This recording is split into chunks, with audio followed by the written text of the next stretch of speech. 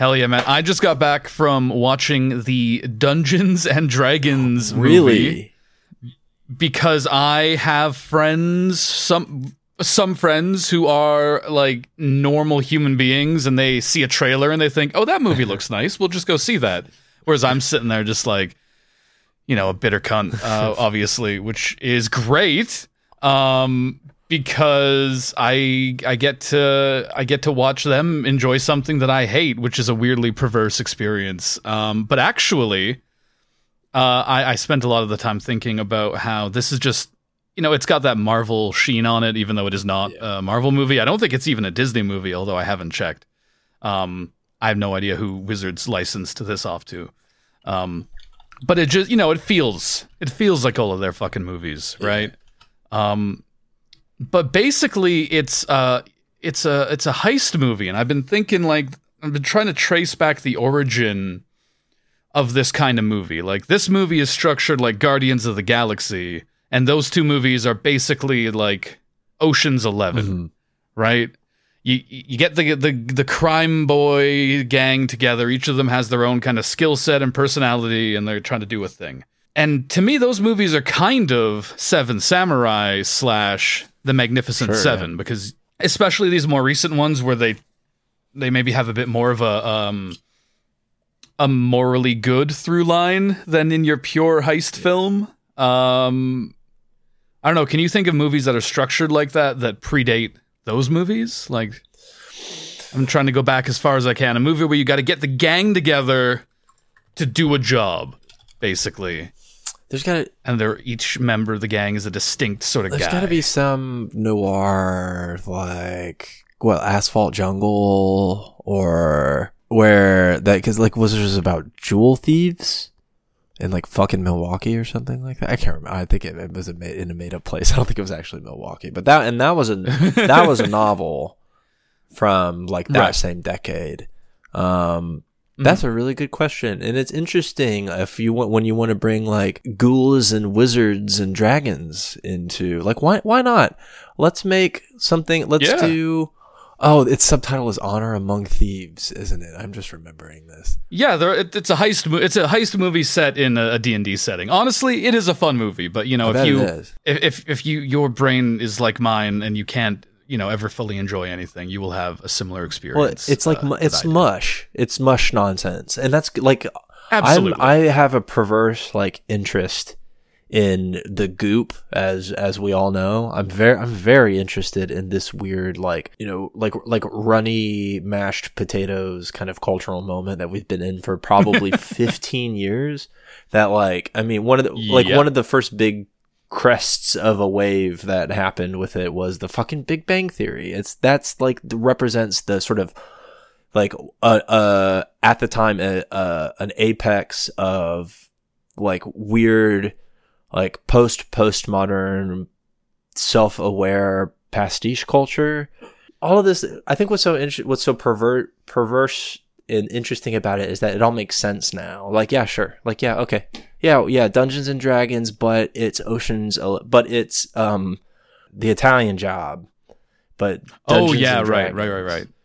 Hey. It's the oh fuck.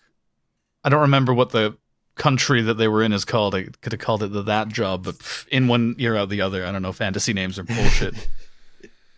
Gary Gygax's land. Without checking, what year would you say The Big Bang Theory started? There's a fun one for you. 2008. Damn, that was close. 2007. Yeah. I would have said like 2012s, and I just Googled it, and I was like, Jesus Christ. I have a weird cultural memory. Okay. I have a weird cultural memory that it's pain. I mean, it's painful, honestly. Why should I? Oh, I mean, it's fitting. You should remember the greatest sitcom of all time. You cannot believe the stuff that I struggled with today in my brain, but I can always come within a year of whenever some awful television show came out. It's a painful existence. It's not great. But that's why we podcast. That's true. It's because we love the pain. In the back of my head, I'm still trying to figure out what any of the D&D settings are called. Neverwinter is probably somewhere. That's one. Yeah. Yep. That's folks at home. Yep. You know. It's just Florida.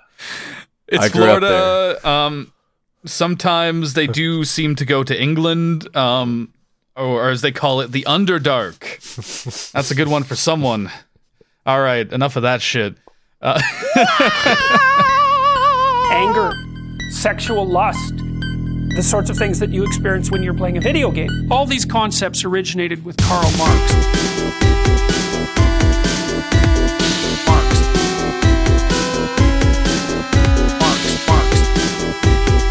Sexual lust, Marx. So we've been on a little bit of a break, a little AGAB break. Astute listeners will notice that there hasn't been an episode in a little while. And that's actually because, not to overshare, but I am literally in England, so I've been fighting bloodborne enemies for months. Yeah. It's exhausting, but I've got the cool, crow armor set and the big sword that you stick inside of a really big sword, and I'm feeling pretty good about that.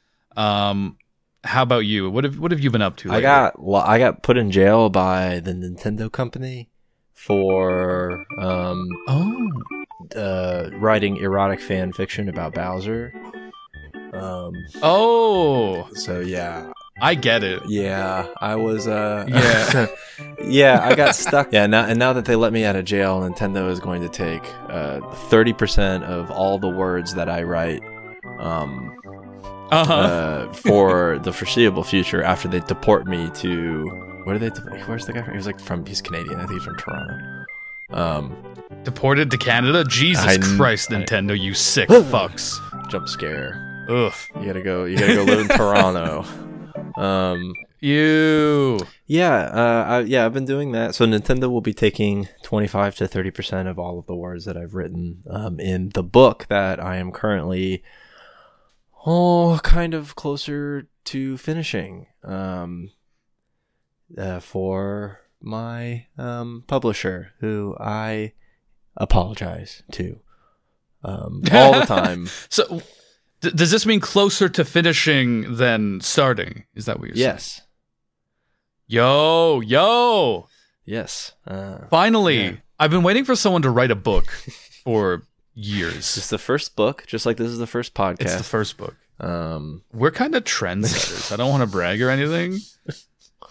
Yeah. So I have been shedding portions of my soul in stress over this thing, but we're getting in better shape. And yeah, nice. Thus the Nintendo jail, Bloodborne, and writing, I think, is where we've been. But we're back, and dare I say, better than ever. Absolutely. Although I am looking out my window right now, and there are Pinkertons gathering. I maybe shouldn't have talked about the D&D movie quite so soon. Wizards. If you say Magic the Gathering 3 times, then the literal Pinkerton Detective Agency shows up at your house. Because holy shit. I wish this happened when we did the Red Dead Redemption 2 episode. It would have been such a good bit.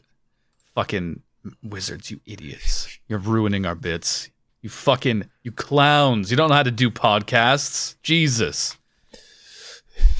Yeah. So apparently, as the story goes, apparently a YouTuber, or someone who has a YouTube channel who's interested in Magic the Gathering, who, as far as I can tell, has about as many subscribers as I do. So clearly we're working with the big leagues here.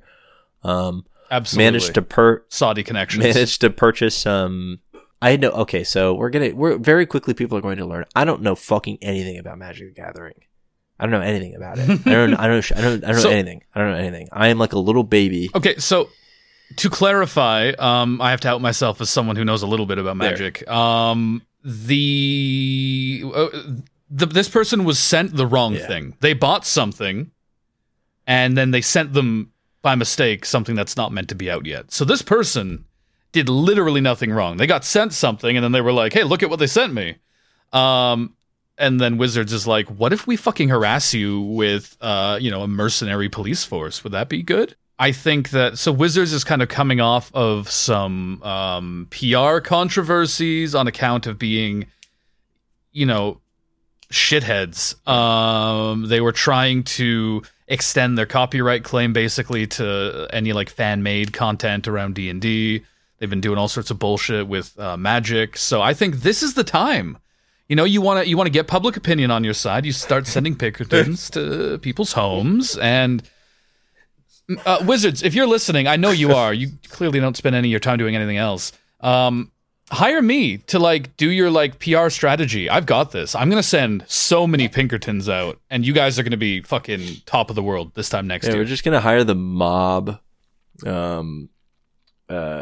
just straight up at this point. Mm-hmm. Just like we're like, yeah, you can find your the address for the All Gamers Are Bastards PR agency on the island of Sicily. And just for fun, we're hiring the guy who played Polly Walnuts. Yeah.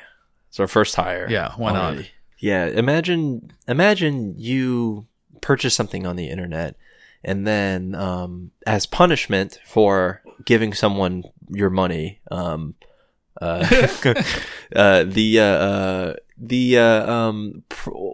primary disruptors of the Great Railroad Strike of 1877, the Great Upheaval, show up to your house and threaten to put you in jail for 10 years and fine you $200,000. In a way, it is kind of what anyone who engages with Magic the Gathering deserves. So maybe we should be thanking them for correcting this horrible plague upon our culture. I should clarify, I have Magic the Gathering cards in my line of sight right now. And you know what? It's if this is what has to happen, that's fine. Yeah, who better to leverage that critique, really? Yeah, so you can tell I'm not coming from a place of self-interest here. This is a sincerely held belief. The Pinkertons should harass everyone who plays the Magic the Gathering card game. And, totally unrelated from the previous topic, this week's episode of AGAB is sponsored by the Yu-Gi-Oh! Card game. Does Hasbro own that too? I have no idea. That would be really funny. That would be fucking awesome. Hang on. I'm doing some hot on-the-air research. Who owns Yu-Gi-Oh! Card game? Konami. Yeah, this, like every episode of AGAB, this one is sponsored by Konami. A company that we've always maintained has never done anything wrong. Don't check. Just don't look it up. It's fine. All right, so here's the thing. On my way here, so I'm coming back from the Dungeons & Dragons cinematic experience, and can I just say, 2 hours and 14 minutes. Oh. You don't need to do that. This is a Chris Pine-led D&D movie. You give me 90 minutes, you let me get out of there. All right? Venom 2, they're both a tight 90. Great, phenomenal. 10 out of 10 movies. I would put them up there with Citizen Kane, as we all well know. So on the way back, I thought, what does a video game podcast need to thrive? So I popped into Taco Bell really quickly. Now as we established, I live in Bloodborne, and our Taco Bell menu is not the extravagant thing that the American one is. We can't go in there and order a massive Cheeto that's been hollowed out and just like a mysterious cheese sauce has been poured into it, and then there's a piece of lettuce on it, so all the food groups are represented. Right. But they had something that they refer to as a naked chicken taco. Now, have you ever heard of such a thing in your life? Well, I don't know what that is. Okay, well, nor had I, and so I asked the poor, unsuspecting teenager working at the Bell, and they go into the back and they come back with a taco shell that is a fried chicken piece shaped into a taco shell. And they're like, yeah, we basically just load this up with cheese and sour cream and lettuce. And so I look at that and I feel a distinct turning in my stomach. So I do purchase two real quick.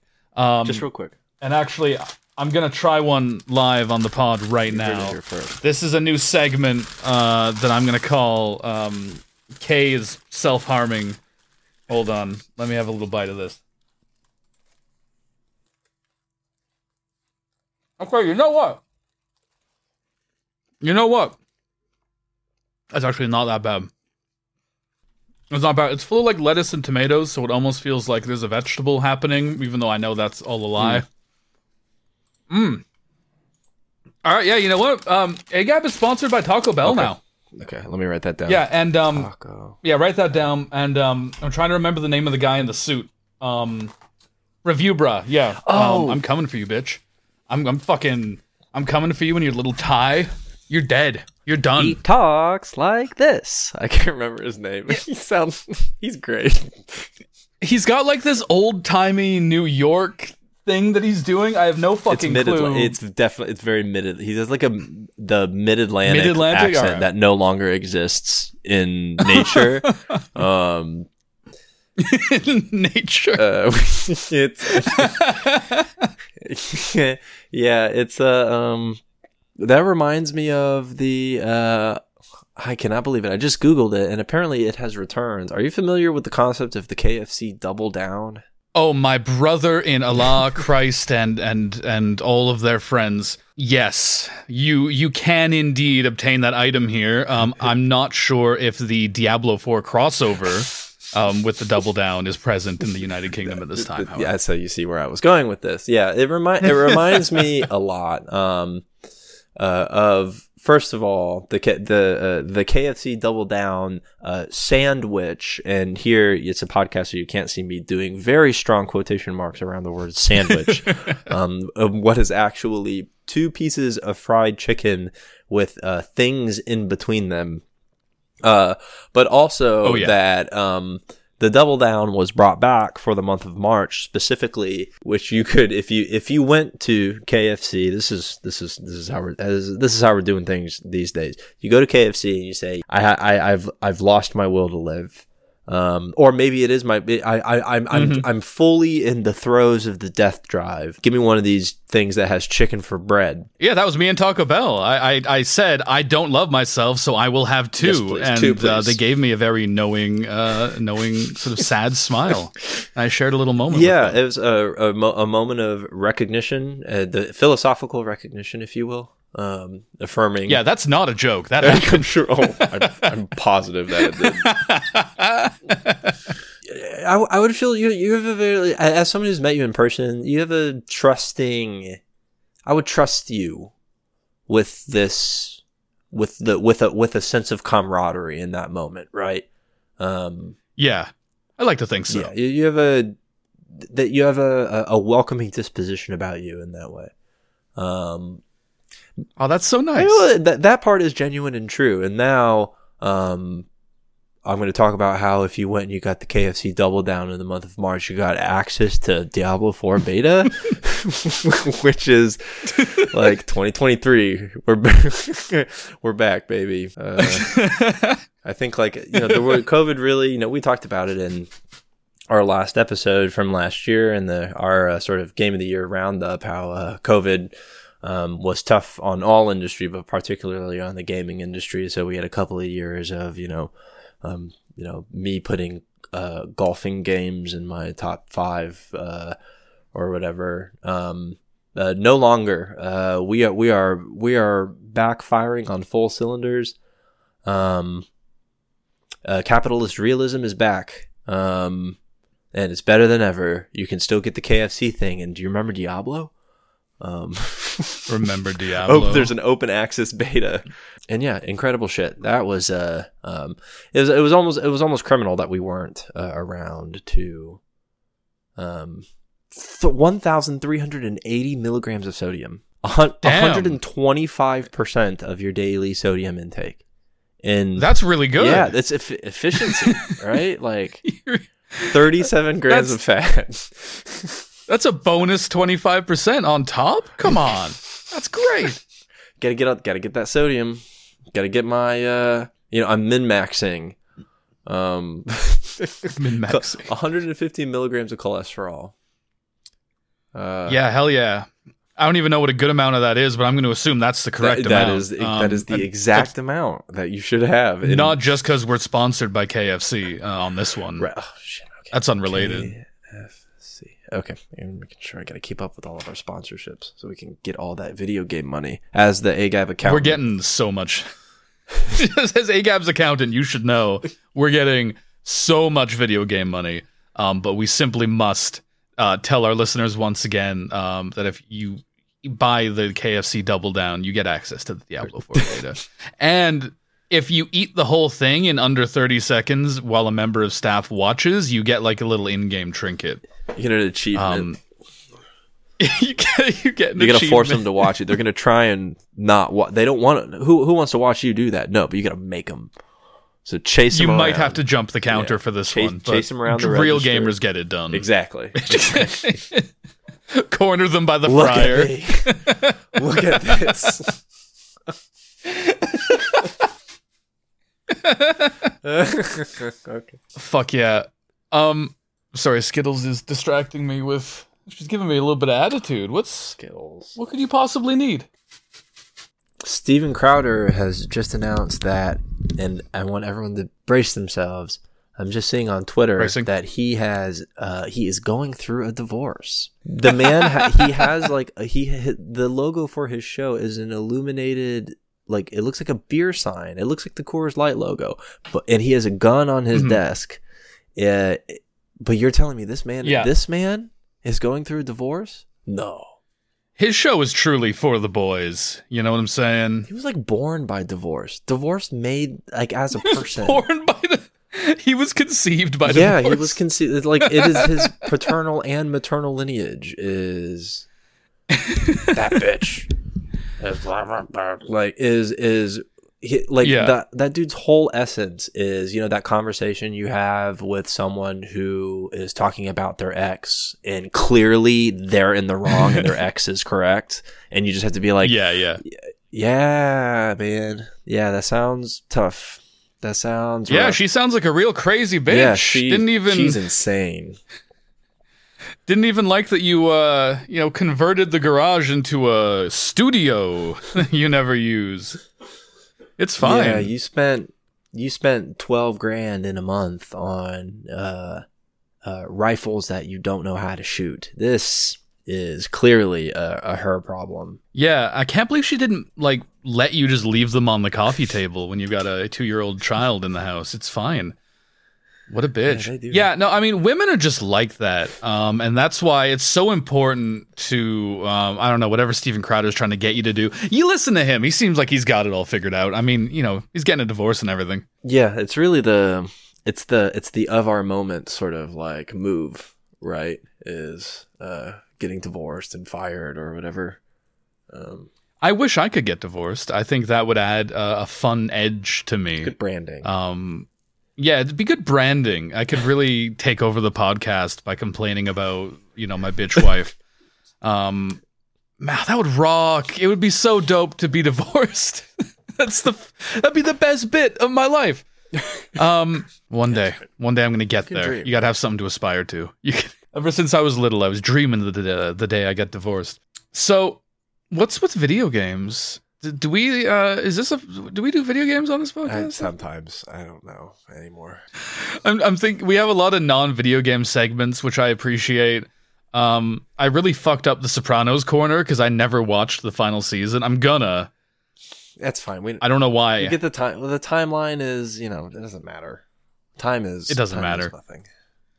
I watched the first 5 seasons of Sopranos quite quickly, and then I just stopped. I think I got really busy, and then I was like, it's the last season. I need to make sure I'm ready. I'm ready to fully get in there, dig into it. But that hasn't happened yet. You can tell where I am in terms of gaming because I'm playing Animal Crossing again. It's a cry for help, really. But yeah, no, I'm still in my usual. I always like to make fun of the grips in both on this podcast and in other places around the internet, like the cold, firm grip of nostalgia it has on the backs of all of our shoulders, directing our gaze. And yet, I spend all of my time playing Monster Rancher 2 for the PlayStation and Animal Crossing, which honestly, it's fine.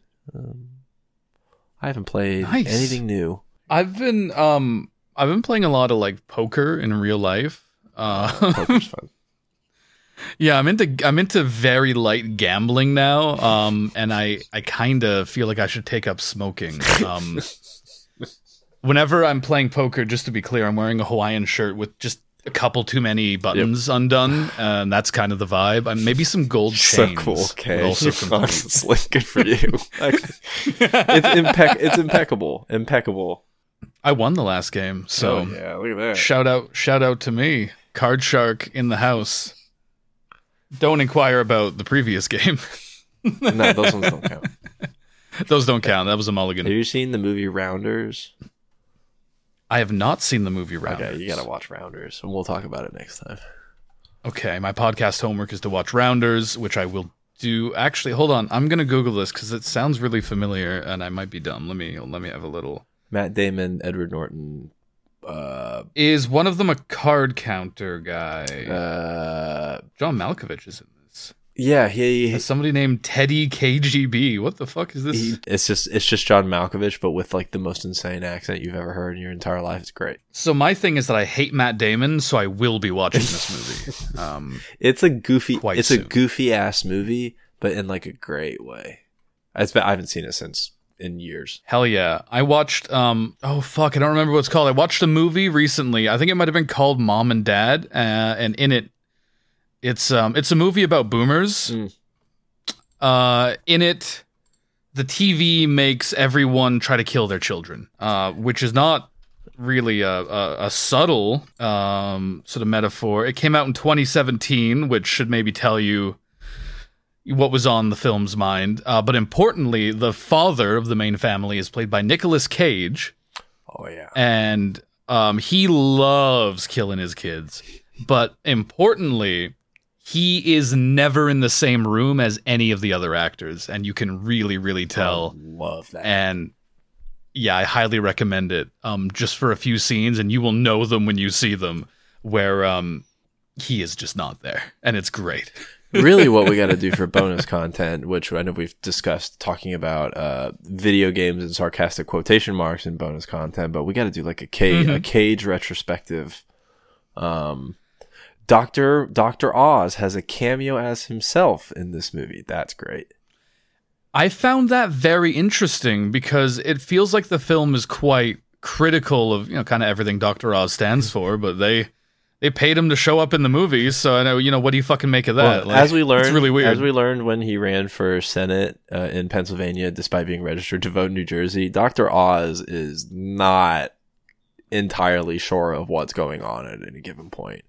When he talked about his bona fides for relating to working families by complaining about charcuterie or something, that set at race was really funny. It's like Dr. Oz versus literally the biggest man you've ever seen, like the pro wrestler caucus of the Democratic Party. He is very big. I didn't even know he was going against Oz. Yeah, it was against Dr. Oz. if you can believe it. Damn, that was just a proper fucking cartoon election. It was, yeah. It was there was some pretty Andre wacky the shit. Giant versus Dr. Oz. Let's go. Yeah. The United States really strikes me as a real country. I've always said that about it, Yeah, nothing weird and synthetic about everything that's happened here for the past 300 years. Absolutely. As someone who has frequently had to teach American history, first of all, someone who frequently has had to teach about various incidents in which the Pinkerton Detective Agency was conscripted. But again, this is the 19th and the early 20th century. The United States seems like a very real and actual place. Absolutely. Skittles is kind of fighting some bubble wrap in the background, so if that's picking up on my end, listeners, that's a little treat for you. That's a little window into what she's up to. You just got free Skittles content. You just got free Skittles content. I don't know what the fuck she's doing. It's fine. So on today's exciting episode of Dragon Ball Z, we are talking about a little video game called Do Not Feed the Monkeys, even though it feels like it should be called Don't Feed the Monkeys. But contractions are, for communists and homosexuals. So, we don't really participate in that sort of thing on this podcast. Now, Don't Feed the Monkeys is a game with a pretty simple concept that I think we'll be able to get a lot out of here.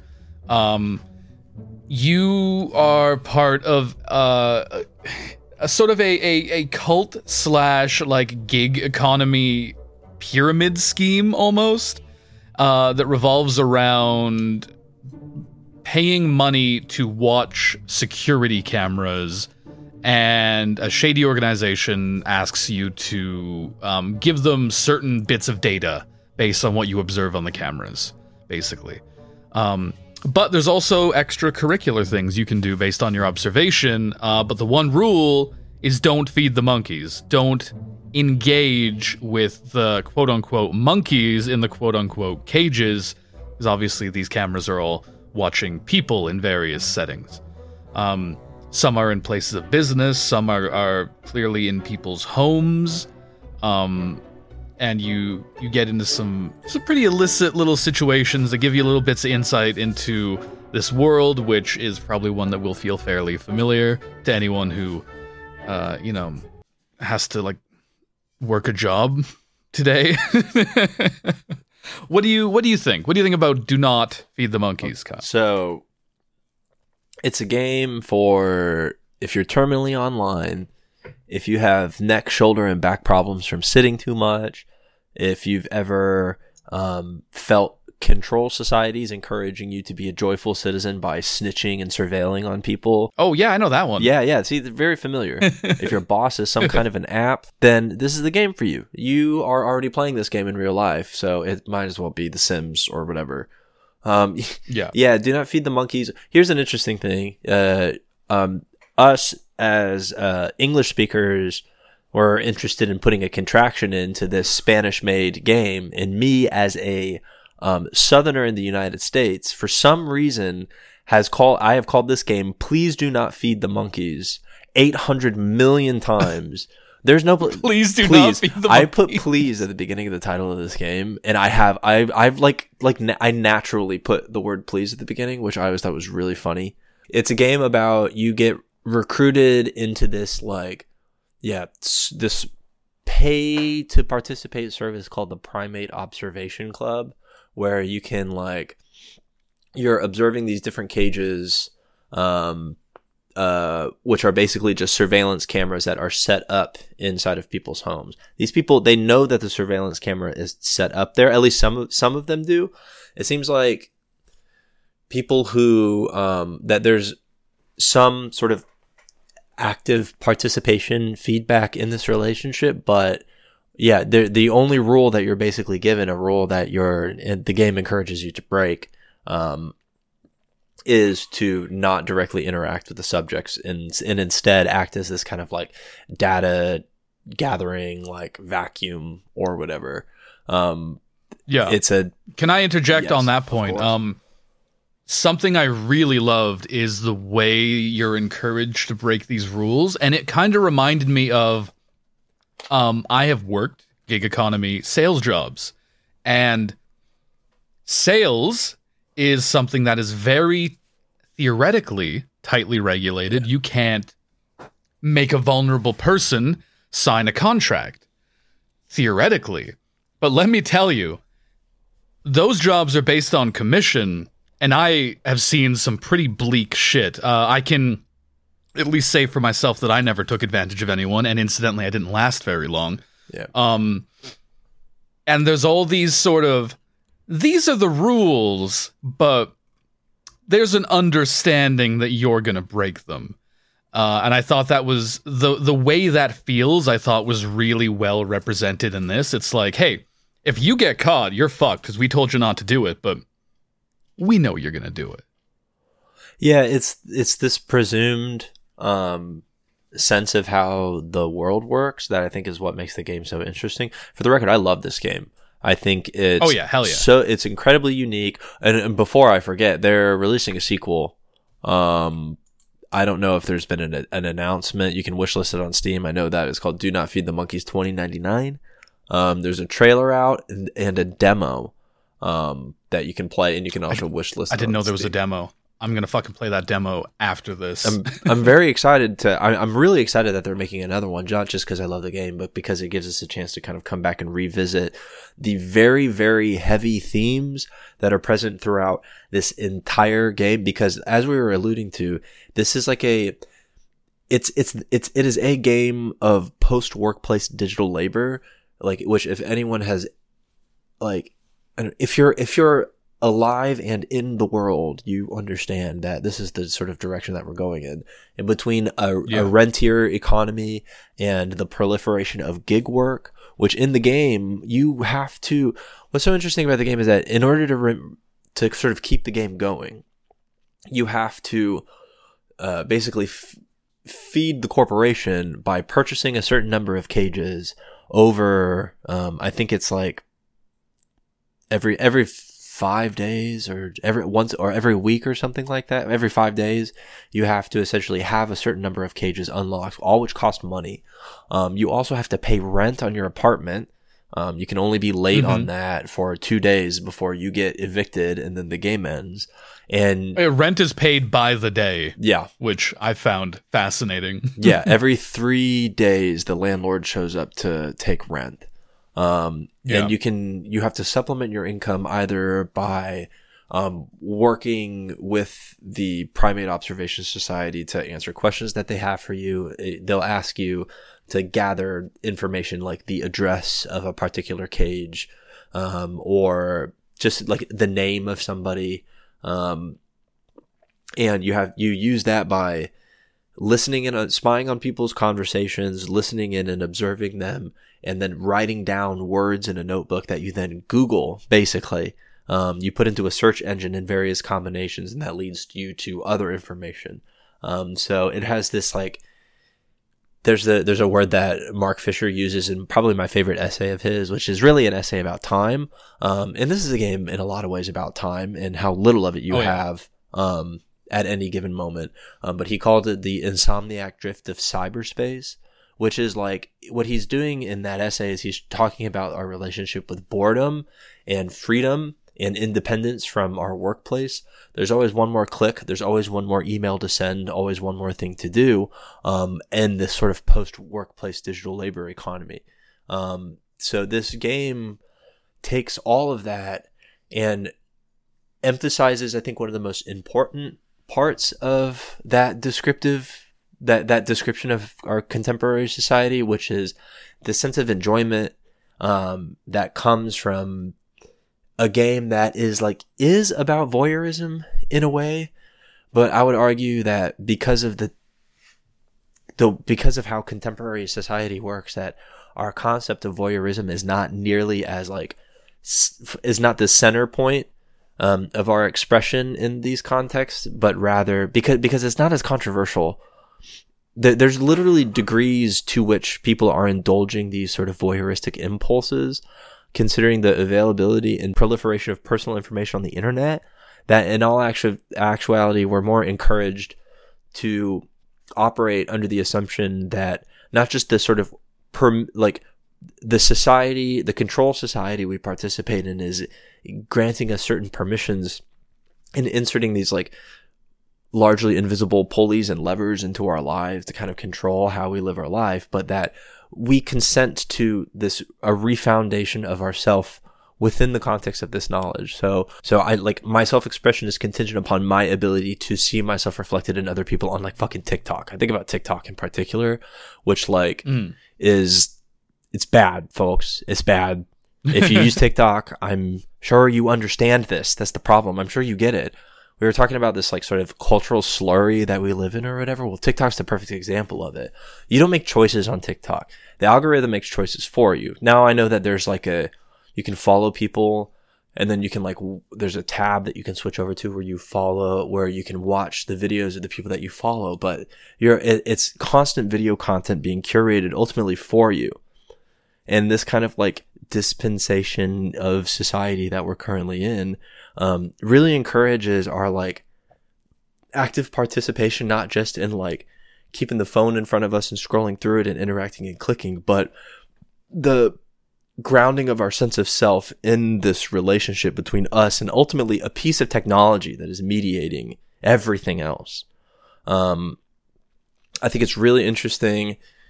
I don't think I've played a game, honestly. We've played games, I think, that have like engaged with these ideas in some ways, but I don't know if any game I've played so far ever has more effectively diagnosed the kind of like world we live in with this anonymous corporation that is granting you this degree of quote unquote independence, but from within this system of capture, that retains and maintains the way that you live your life by inserting itself more readily into the where you live, how you eat, how you sleep, and it's demanding not just your consent, but like your full embrace of this kind of way of living. Like, because you don't have a fucking choice. You have to, like, the thing about the game is that you have to, once you can figure out how early on in a playthrough, it's a game that you have to play through multiple times to be able to see everything.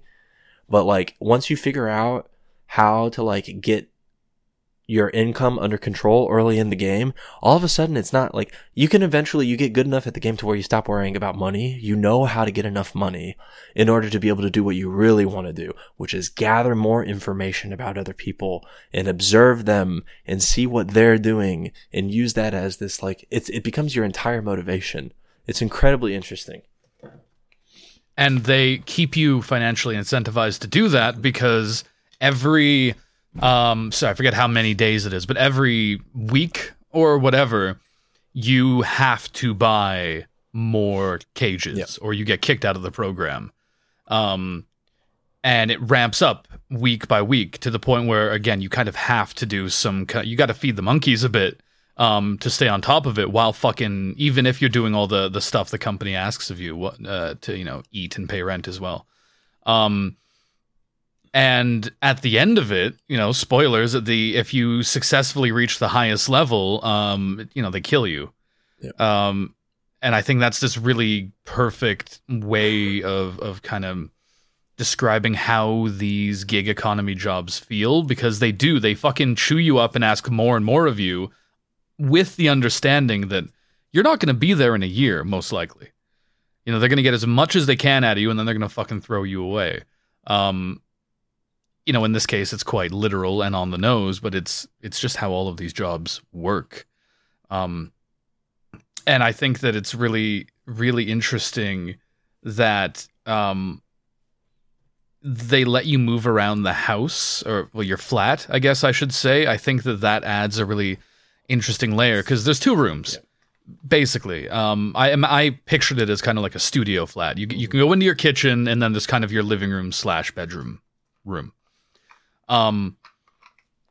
And something that genuinely gave me chills was my first playthrough. When something's happening on one of your cameras, it gives you like a little notification. When there's an email, you get like a little beep. Yeah. And I was in the kitchen trying to like sort out food, because you gotta feed yourself, right. You gotta get enough sleep or enough caffeine. You gotta balance your physical needs. Yeah. So, but when you're in your kitchen, you can hear the fucking notifications coming from your computer. You don't leave your room. Things are brought to you. I think you can leave to get groceries, but that's not shown. And that's kind of feels like wasted time because it's time you're not interacting with the cages. So you're constantly connected to this system of notifications and incentives and little treat pellets. Metaphorical treat pellets getting dropped for you, like, I'm getting a little tidbit of data, or I'm getting that extra bit of like voyeurism or whatever it is I'm getting out of this camera. And it's a fucking panopticon. Like there's nowhere you can go that you are not attached to it, basically. And that doesn't remind me of anything in real life at all. Don't even worry about it. And that doesn't lead directly perfectly into, I think, the sort of foundational texts, if you will, of literally the whole game, which is it's a conversation between 2 thinkers that people talk about a lot, but I don't think read as much as they pretend to, which is on the one hand Michel Foucault, and on the other hand Guy Deleuze. There's an essay that I talk about way too much that I used to basically force on historians because I found it so interesting, and they would call me a presentist, and then I'd say go fuck yourself or whatever. But like, there's a short essay that Deleuze wrote in 1990. Well, he published in 1990, called Postscript on the Societies of Control.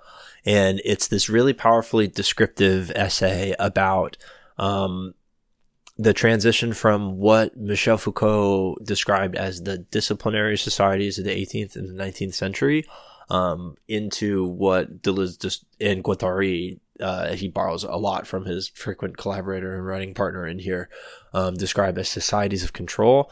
And it can control societies in contract with, on the one hand, if you're not familiar with Foucault's work, the idea of the disciplinary societies of the 18th and 19th century is a particular point in human society that sees power expressing itself within these fixed enclosures in particular. So that's where you hear about the relationship between the prison, the clinic, and the school and the barracks in Foucault. There's a popular idea that it's the idea that you go from your parents' house to the school, to the barracks, or to the university, to the factory, to the prison, etc., to the clinic. It's how disciplinary power has manifested itself at that time and then throughout modernity. This is something that is conditional upon the proliferation of capitalism as well. It is incredibly useful for understanding how capitalism functions and the way, especially, that it enacts this sense of enclosure, control, and the way that society as it is, sort of protects and maintains itself in a particular way as it sort of changes, because contemporary society is flexible in its way, in capitalism particularly as well. That's something that I think is important to understand about capitalism, is how it retains this sense of flexibility so it can continue to evolve and change over time based off of whatever preconditions of society is allowing it. So what Deleuze is describing in this essay is the move from this disciplinary power to the power of control and modulation. He describes in Guattari describes it as a system of codes, which are these flexible systems of capture that are individuating, if you will. Think of yourself as a data point, right? We're talking about social media. Think about your interaction with social media and what it tells that particular,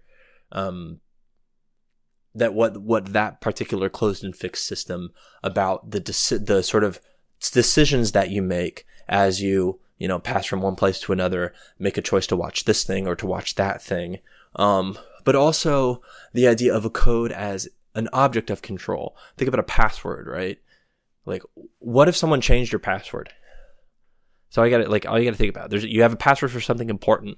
What if whoever made that thing or whoever provides that thing changed it?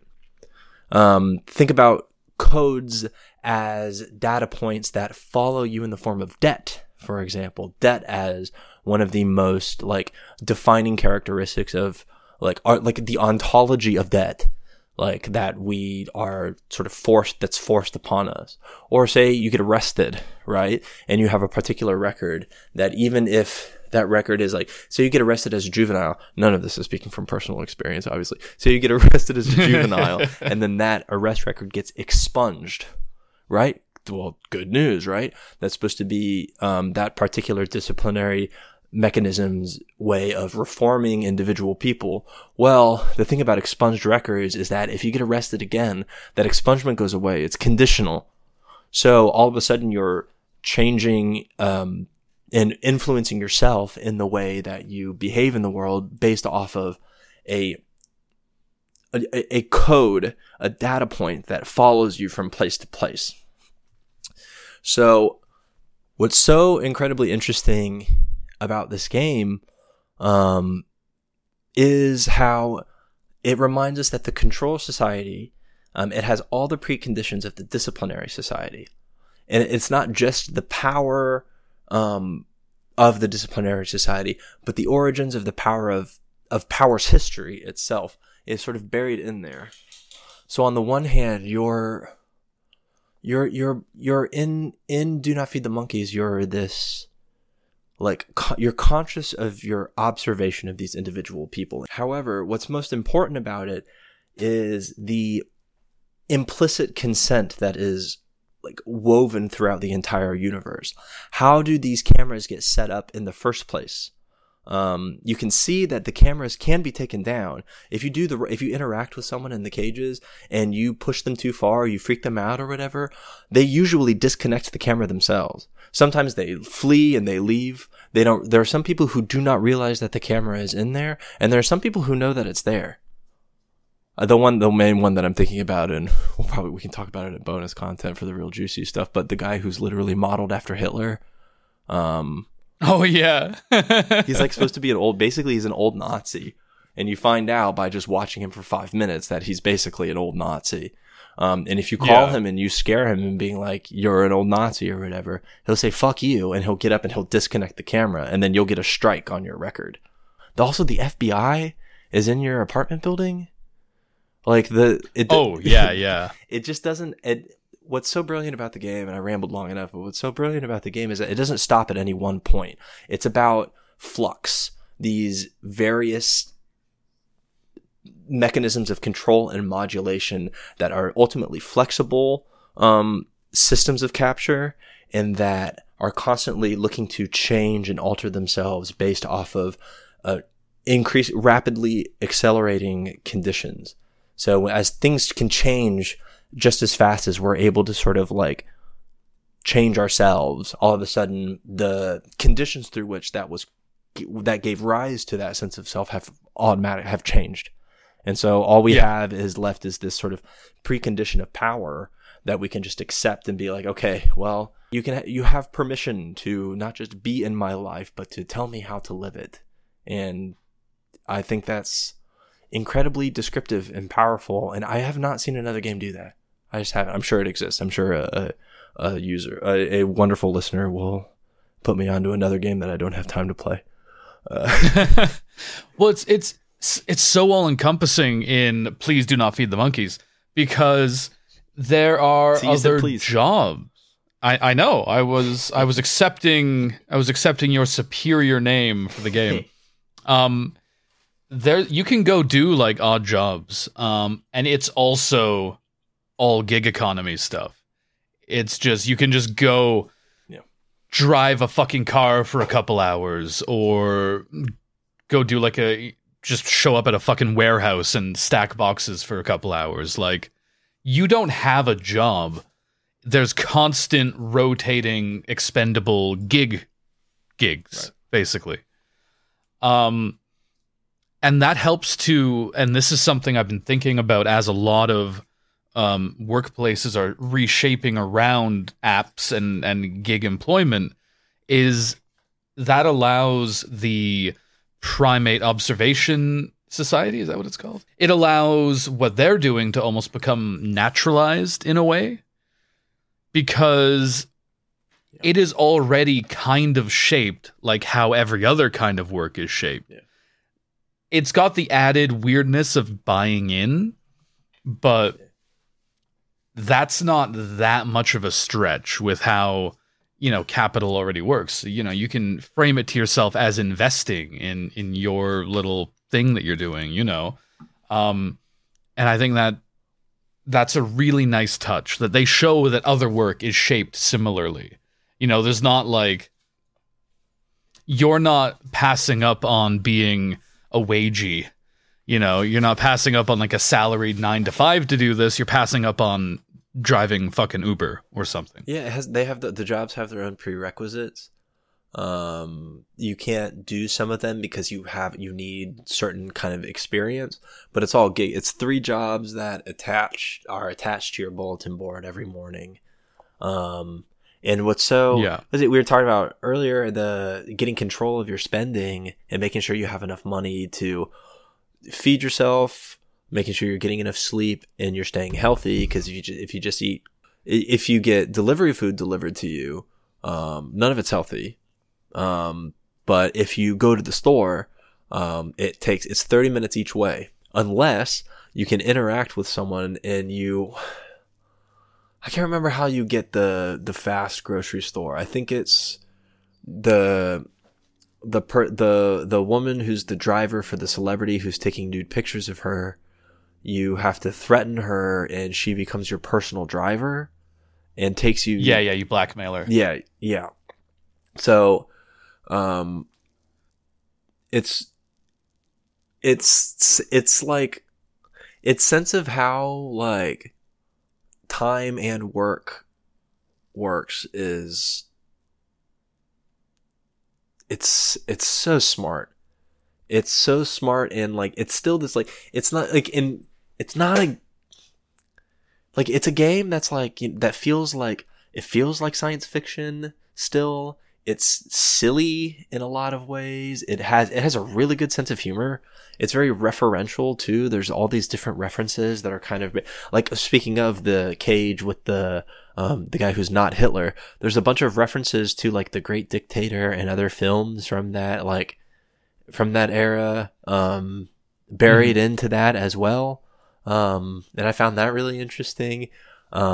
It's a smart, but not too smart, fun, interesting, like, again, almost, it feels very much like science fiction. It feels like a take on science fiction. However, it's like, no, this is just how shit works. This is just how shit works now. It's so descriptively powerful that I can almost like, it's why like often when we play games, like I feel like I can finally put the game to rest. Like, and I have a tendency, we talk about games on this podcast, and I feel like, oh, I at least said part of my and I have a tendency to not revisit them, at least not immediately. But that's not going to happen with this game. Like, there's a couple of cages that I haven't finished yet. And there's ones that I want to try different things. I love the cage with the guy who's stuck in the elevator of the building that's being remodeled.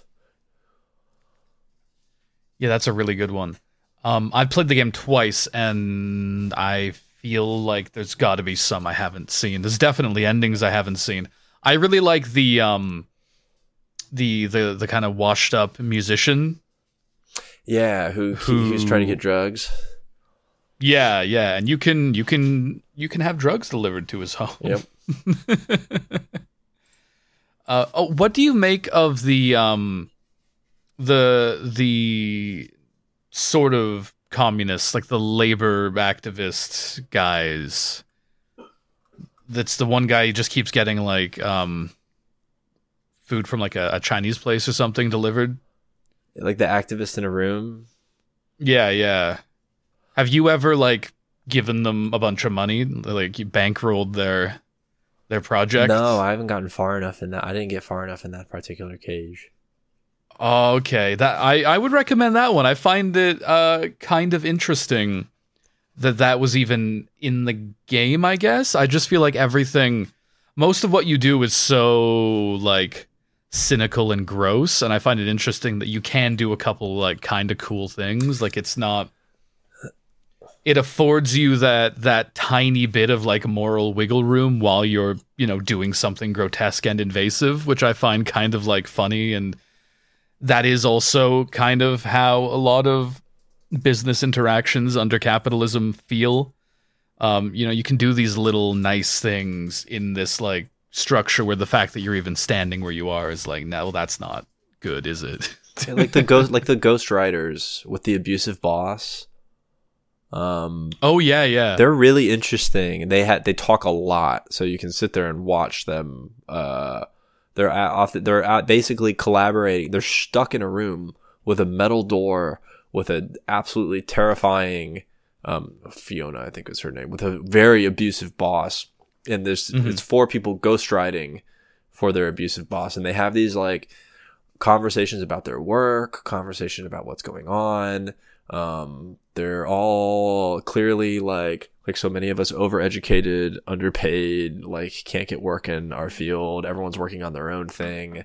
They use I know several of them call each other comrade, but they're like racially diverse, and they're diverse in age. There's one writer who's a lot older than the other ones, and like, see what I mean about this? Like, the element of voyeurism doesn't even really like enter when I'm having this like when I'm having this nice interaction, right? Like it feels very normal to me. Just I'm observing these interesting like people, this interesting and kind of for all intents and purposes a bit diverse group, and watching them talk about their job and that sort of a thing. And it's just like it reminds you of how quickly you can get to like, oh, like I'm watching all of this through a surveillance camera. I'm spying on these. I don't know if they know. I haven't gotten a bad ending for that, Cage. I don't know if they know that they're being surveilled. I imagine their boss set that up as a way for making money for their boss. Like it makes sense that the old Hitler guy knew that his camera was in the room, because if you're old and you're not working and he seems to be alone, you could use the money. These writers could clearly use the money, but they're being observed. Or like the activist, for example, who gets a lot of delivery food and, is trying to organize their neighborhood or whatever. But like, you can't live off of that. We all know, like living off of organizing, like in almost only works in a very few specific contexts. If you have a certain kind of a job, like labor, like if you work for a union, for example, those jobs are incredibly competitive and hard to get.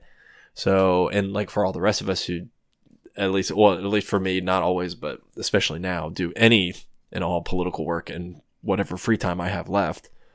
It makes sense why all of a sudden you're looking at sort of like the different scenarios of the different cages and realizing, oh, it's all varied based off of the sort of preconditional state of whatever that person's life was in. Some are probably collecting that money directly, and others are yet again being taken advantage of. I think that's enough from us about Do Not Feed the Monkeys. Or is it? Psych. We've got a Patreon now, and the Patreon link is going to be in the description. So if you were to click on that and simply, sign without reading a long series of paperwork, don't even worry about it. That's right. And sign up to the Patreon, we will have an extra half hour or so of cut content that we're going to put together into a little bonus episode. We're going to talk a bit more about the game. We might talk a bit more about my very important Taco Bell order. We don't know yet because I'm speaking right now and we haven't done it yet. So it could be anything. We might announce that we're joining ISIS. You don't know. And the only way to know, it is that one though. But the only way to know for sure is to sign up to the Patreon, get behind that paywall, and finally have human rights. That's the way to do it. That's right. You can finally hear if we joined ISIS in April of 2023.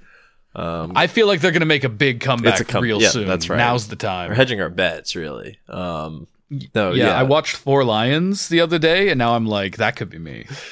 This is the thing that all of you have been begging for: regular AGAB content, plus bonus stuff.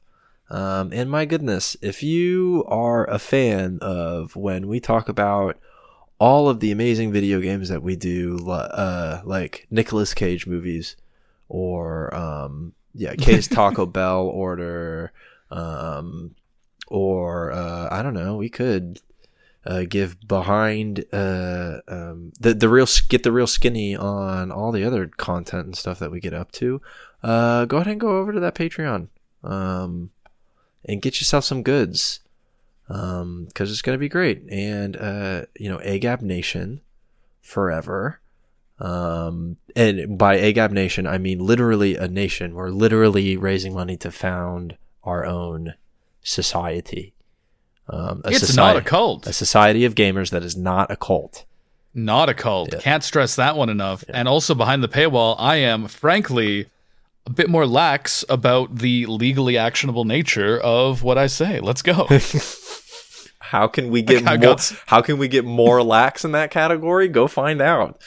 Yeah, I got some things to say about the Pelosi household. Don't even worry about it. All right, that's it from us. Unless you're one of the, the cool, sexually viable contenders who are who are behind the paywall.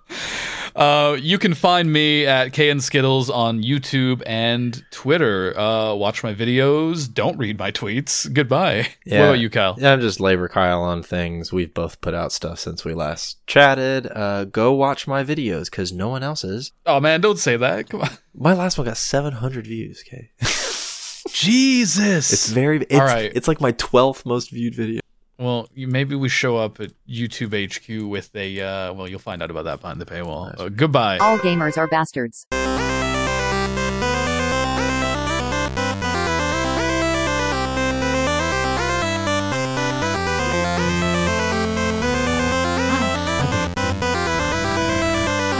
Ravioli. Mamma mia. Nighty nighty. Spaghetti. Ravioli. Mamma mia.